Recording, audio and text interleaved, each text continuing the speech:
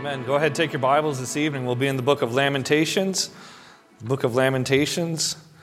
It's neat. It's neat to see when God works. Pastor picked those songs and put those specials together, I don't know, maybe a month ago. And I didn't write my message. I didn't know what the Lord wanted me to write till Friday, and I hadn't seen what he had picked. And isn't it cool when God just lines up all those things? You know, we're not talking specifically about a storm, but we are talking about hard times. You know, the book of Lamentations is not necessarily a happy book. It's not a book that brings great joy, that you know is happy and victorious. It's a song. It's a book about destruction. It's a book about judgment. It's a book about storms. And we're going to look at that this evening. The book of Lamentations. And so just as by way of introduction, Lamentations is actually a collection of 5 different poems that we see into the 5 chapters of the book here. The first 4 are written in an acrostic style, meaning that each verse or each section of verses begin with a letter of the Hebrew alphabet. There's 22 letters, and if you notice in chapters 1 and 2, there's 22 verses. In chapter 3, there's 66. And so there's sets of 3. And then again in chapter 4, there's 22 verses. And each one of those sections or each one of those verses begins with a letter in order of the Hebrew alphabet. And that was a literary style. That was a way of poetic writing, if you want. And so we're going to be looking at chapter 3 specifically. But as I was studying Lamentations, I came across one author who said it's at the simplest of levels, Lamentations explains to us how to deal with disaster. All right, as we begin to look at Lamentations, it's a very raw, a very deeply emotional, a very real response from the prophet Jeremiah. In the Jewish religion, they have a day of fasting, and forgive me for the pronunciation here, known as the Tishbava. And it's celebrated on the 9th day of Av, which is in the Hebrew calendar. They have different months than we would. And that varies depending on the moon and how they do their calendar, but between the end of July and the beginning of August in that time frame. And it is the end of a 3-week time of remembrance. And they celebrate this day, not really a celebration, but they commemorate this day, or they observe on this day, and they would say that it is the saddest day on the Hebrew calendar. Many sad events would have taken place within a day or two either side of the 9th day of Av.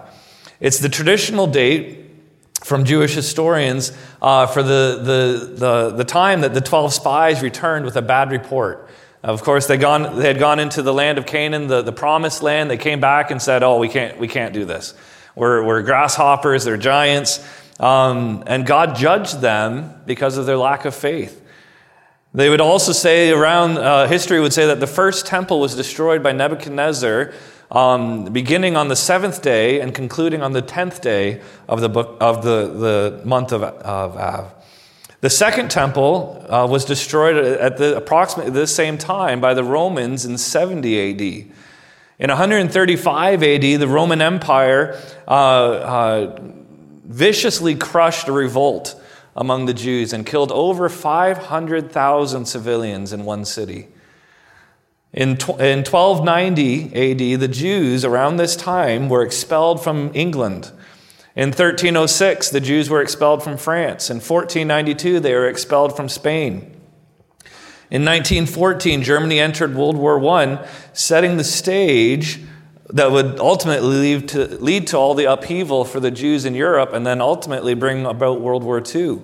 During World War II, on the 9th day of Av, Heinrich Himmler in 1941 received the formal approval to begin what would be called the final solution, which was the beginning of the Holocaust, in which 1/3 of the Jewish population of the world was murdered. All of these events took place around that time. And it's said that the Jewish have rabbinical writings, okay? Not what we would have in our Bible, but just what rabbis have passed down verbally throughout the years. And so we don't know we wouldn't say that they're inspired by God, but it can add some interesting historical information. And the Jews would teach that at this time when the 12 spies returned, that God spoke to Moses and said, "You have cried before me pointlessly," or to the people of Israel rather. "You have cried before me pointlessly. I will fix for you this day as a day of crying for generations." And so whether God said that or not, or whether it's just coincidence, this time specifically is not a pleasant time in Jewish history. A lot of things have taken place that they would grieve, that would bring them sorrow, that would bring them pain. And so they have this day of remembrance, and during that day in the synagogue, they would open and they will read the book of Lamentations. It's a way of culminating all of these sorrowing events in their life, and specifically Lamentations was commemorating or grieving that first destruction of the first temple in Jerusalem. And so we would say that Lamentations is not a pleasant book. It's not a joyous book.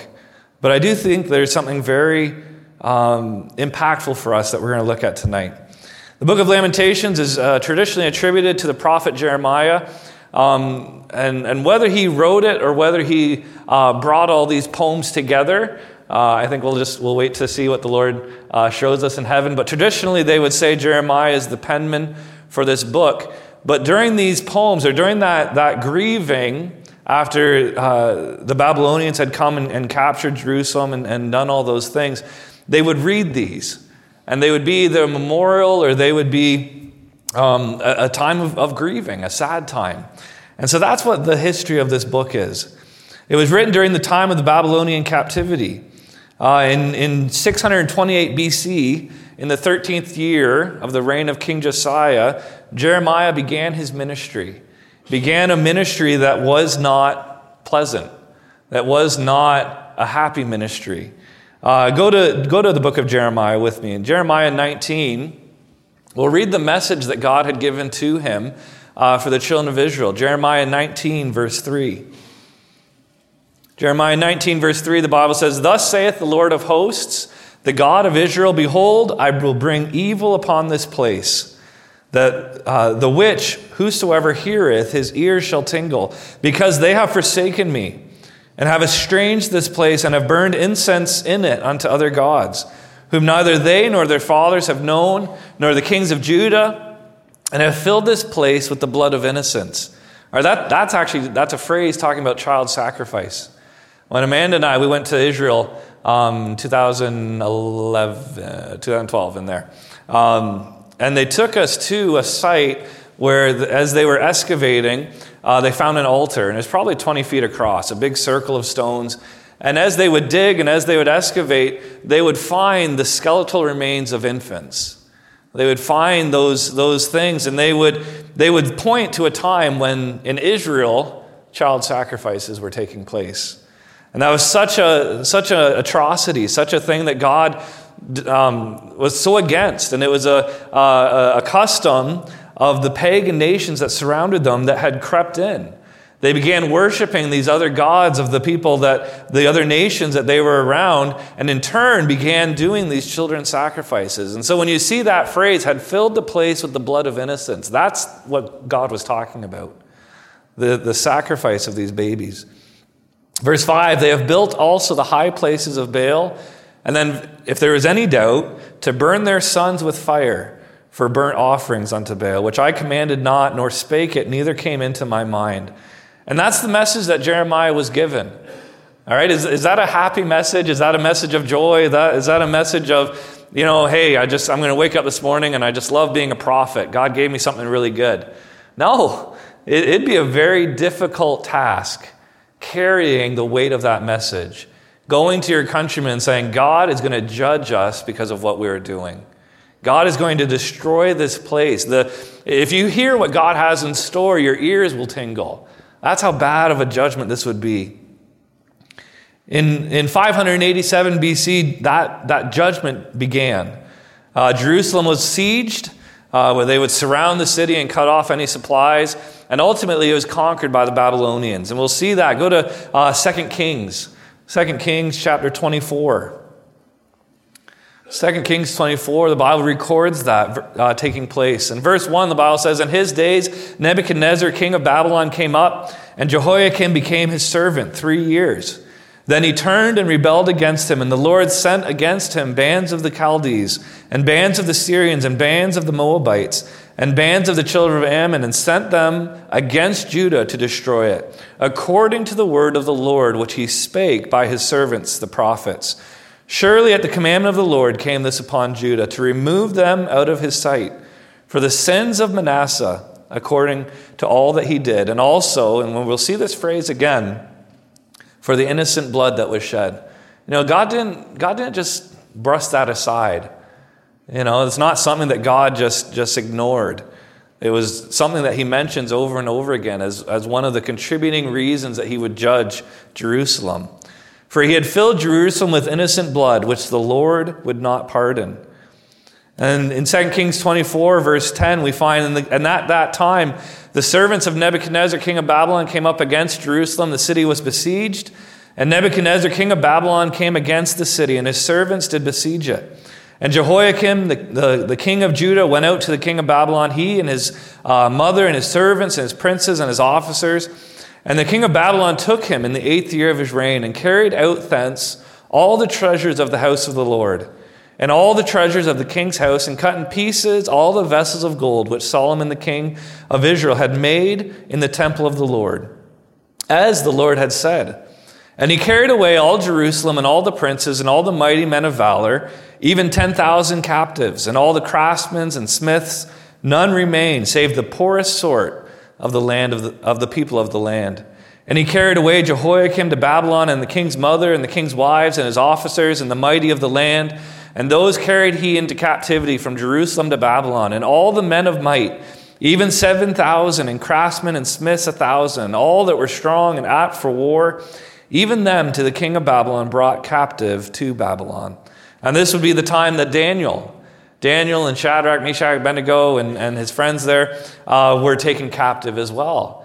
And so we're just setting the stage here for what Jerusalem has experienced. And it wasn't a pleasant thing. It wasn't a joyous time in their history. The remaining people in Jerusalem were the poor. The people who maybe didn't have many skills. The people who weren't men of might, the Bible talks about. And so that's the remnant that's left in Jerusalem. All right, they have destroyed the temple. They have taken all the wealth of that city. They had taken all the wealth of the temple and the worship that they had, and they had taken that to Babylon. And so you lose a bunch of your family, your countrymen. You lose your temple. You lose the sovereignty of your city. Now you're under the rule of this man that Nebuchadnezzar had placed over them. And it really was, for them, probably the worst time of their life. Probably the worst thing that they had ever experienced. If you had survived the siege, if you had survived that battle, you're now living in the darkest days of your life. And that's where we find the book of Lamentations. And again, I'm just trying to set that tone. This is not a happy time. This is not a time of joy and celebration. This is dark. This is sad. This is a time of grieving. And that's where we find Lamentations. And so as we read through chapter 3, we're going to just read through it verse by verse, make a couple comments as we go. But that's the mindset that I want to encourage us to have of someone that has just endured the wrath of God. As someone who has just endured the judgment of an all-powerful God against their sin, against their idolatry, against their child sacrifice. And so let's begin in Lamentations chapter number 3. And we'll begin reading in verse number 1. I am the man that has seen affliction by the rod of his wrath.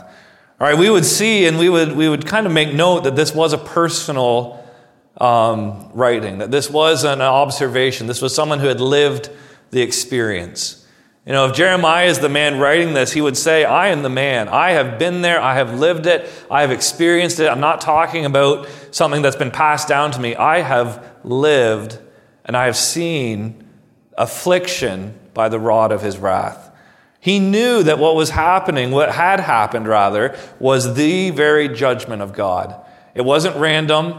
It wasn't an accident. God had judged his people. Verse 2, he hath led me.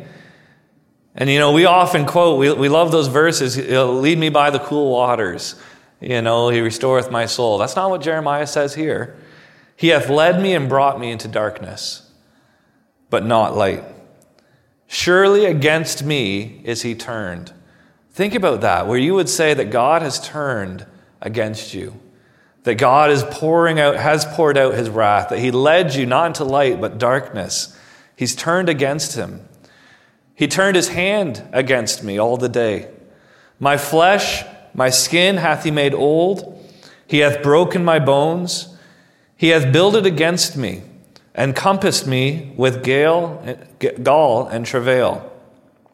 He hath set me in dark places, as they that be dead of old. He hath hedged me about, that I cannot get out. And then when, just that idea of being claustrophobic, and being a confined space. And that's the picture that I get, that God would hedge him in, and no matter which way he pushed, no matter which way he ran, he could not escape that judgment. He hath made my chain heavy. Talking about captivity, the idea of being in bondage. Also, when I cry and shout, he shutteth out my prayer. He hath enclosed my ways with hewn stone. He hath made my paths crooked. He was unto me as a bear lying in wait, and as a lion in secret places. He hath turned aside my ways and pulled me in pieces. He hath made me desolate. He hath bent his bow and set me as a mark for the arrow. He hath caused the arrows of his quiver to enter into my reins. I was a derision to all my people in their songs all the day. He hath filled me with bitterness. He hath made me drunken with wormwood. He hath also broken my teeth with gravel stones, and he hath covered me with ashes. And thou hast removed my soul far off from peace. I forgot prosperity, and I said, my strength and my hope is perished from the Lord. Remembering mine affliction and my misery, the wormwood and the gall. And I want us just to pause and just let that sink in. That is the response of Jeremiah. That's the response of the people of Israel to the wrath of God, to the judgment of God, to the realization that God had removed his protection, God had removed his supply, God had removed his blessing, and now they were receiving wrath. And that's the idea. I just want us to kind of sit on that for a little bit. And I would ask us, as we consider this, we are not experiencing that, okay? None of us have gone through an experience that is even close to that. But I think all of us might have these moments that we lament. We might have these experiences that we look back and they make us feel like we're alone. They make us feel like, God, what did I do? God, why are you doing this? We don't find a rebuke. We just find an honest, just a cry from their heart that this is what they felt and this is what they were experiencing. And as we try and apply this in our lives, I would just pause and I would ask you just to stop and think, is there a moment when that text would feel and describe the feeling of my heart? Is there a day that I experienced where it felt like, God, I don't feel you, I don't hear you, or you're not hearing me, I feel hedged in. All right? And as we try and relate with Jeremiah, we try and relate with Israel, I love the next part here. In verse number 20, my soul hath them still in remembrance. Jeremiah is saying, look, on one hand, I have all these experiences. All right? It's very fresh. It's very relevant. It's very recent. The pain is still sharp. All right? My soul hath them still in remembrance and is humbled in me. All right, Jeremiah, I'm humbled. I'm put low. All right, I'm still experiencing the consequence of that. But I want us to see in verse 21. All right, I want us to see what he can just in one verse. This I recall to mind, and therefore have I hope. All right, how could you even get close after 20 verses of just dark. 20 verses of grief, 20 verses of sorrow, 20 verses of just a description of just the worst day of their life. And yet in verse 21, this I recall and I have hope. And that's what I want to finish our message with tonight, is that I can have hope even on the darkest day, even on that day of remembrance, thinking about the judgment that they experienced, thinking about the wrath that they had earned. I can still have hope, that you can still have hope. This I recall to mind, therefore have I hope. And I don't know how someone could go through that. And right in the middle of it, he uses that phrase, my soul still holds them in remembrance, and yet I have hope. What is it that Jeremiah could have hope? Verse 22, it is of the Lord's mercies that we are not consumed. Jeremiah still had his life. All right, Israel, while they had been judged, while they had been taken into captivity, and while they had been all these things against them, they hadn't been annihilated. They hadn't been completely eliminated, right? There was still that remnant. There was still those people living, in the land. And Jeremiah looks and says, it is of the Lord's mercy that he didn't completely take us out. It's of the Lord's mercy that his wrath went this far and then stopped. That we are not consumed. And then look at the reason why, because his compassion fails not. And it's one of those things that I can't understand. And we look at it and we see it time over and again in the Bible, where we can see God's wrath, we can see his judgment, we can see his righteousness, and yet it's perfectly balanced with his mercy. It's still perfectly balanced with his compassion. They're not at odds. They're not at conflict, And we often, sometimes we'll be maybe dealing with a conflict in the school or something in the church, and we're like, well, do we enforce this rule? Do we come down with punishment and consequence? Or do we show grace? Do we show mercy? And honestly, at a staff level, we discuss that, and we toil over what is correct, what is appropriate. And yet when we talk about God, there's never that discussion. There's never that question mark, is God's wrath too far? Is God's judgment too much? All right, is now a time for grace, or is now a time for mercy, is now a time for judgment? And with God, it's always perfect. It's always righteous. It's always holy. And when Jeremiah looks at it, he says, we are not consumed because God's compassion is still there. God's compassion will not fail. Even in the middle of our judgment, even in the middle of our sin and our idol worship and all the rest, God still had compassion. Verse 23, they are new every morning. There's the phrase, the only things constant in life, or certain in life rather, are death and taxes. And we joke about that, but if you also think about it, every morning there's a sunrise. There might be clouds, there might be rain, but every single morning, every single day, rather, there's a morning. And if we think about that truth, hey, God's mercy is here. As sure as there is a morning tomorrow, God's compassions will fail not.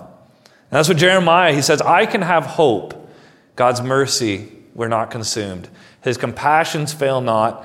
Not only that, they are new every morning. Every day you open your eyes, God is there with compassion. Every day you take that breath, God is there with mercy. And don't you know, we need that. Every day we need his mercy. Every day we need his compassion. And the phrase that really started this whole study for me is that next one. Great is thy faithfulness. I was the high school, we're running for gym class. And so I was running on whatever day it was, and I run with earbuds, and there was a song that came on by a man, by a father, and his son had passed away from a drug overdose a couple years ago. And so he has written a song in kind of just an honest discussion of what that did to him. And I want to read you one of the lyrics is, when my world broke into pieces, you were there faithfully. And when I cried out to you, Jesus, you made a way for me. I may never be the same man, but I am a man who still believes that when I cry out to you, Jesus, you are there faithfully. And as I was running, And, I'd just been praying. I'm like, God, what do you want me to preach? What do you want me to teach? And I'd had a couple different ideas in my head. And that song came on, and it was the first time I'd actually heard it. And it was just bang. God said, that's faithfulness. That I am faithful to you. That I am faithful with my mercy. That I'm faithful with my compassion. That I'm faithful just in our relationship. And there's time and time again that we are unfaithful.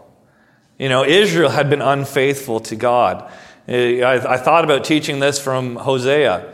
And if you remember the story of Hosea, he was a prophet that God told to go and marry a harlot, a prostitute. And it was a picture of God and Israel, that time and time again, Israel had been unfaithful to God. That time and time again, and it's strong language, but that's what God would use to describe them, that they had gone to harlotry, that they had gone and worshiped other gods. And yet God had remained faithful. Hosea had never broken his vows. His wife had, time and time again, but God never is unfaithful.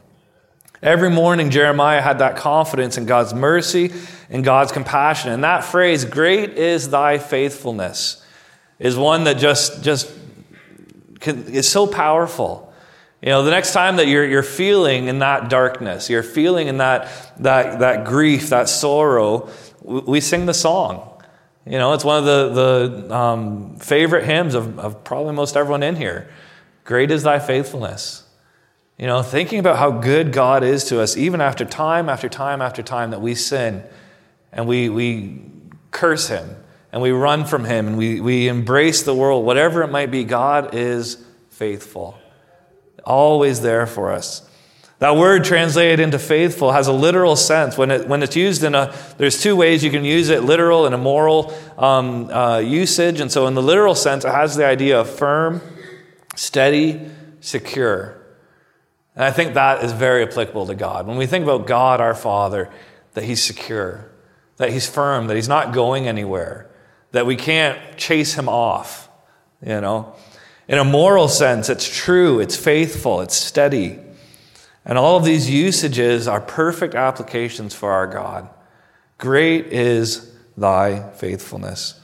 And it's contrasted, as I mentioned, with our unfaithfulness, as we see with prophet Hosea.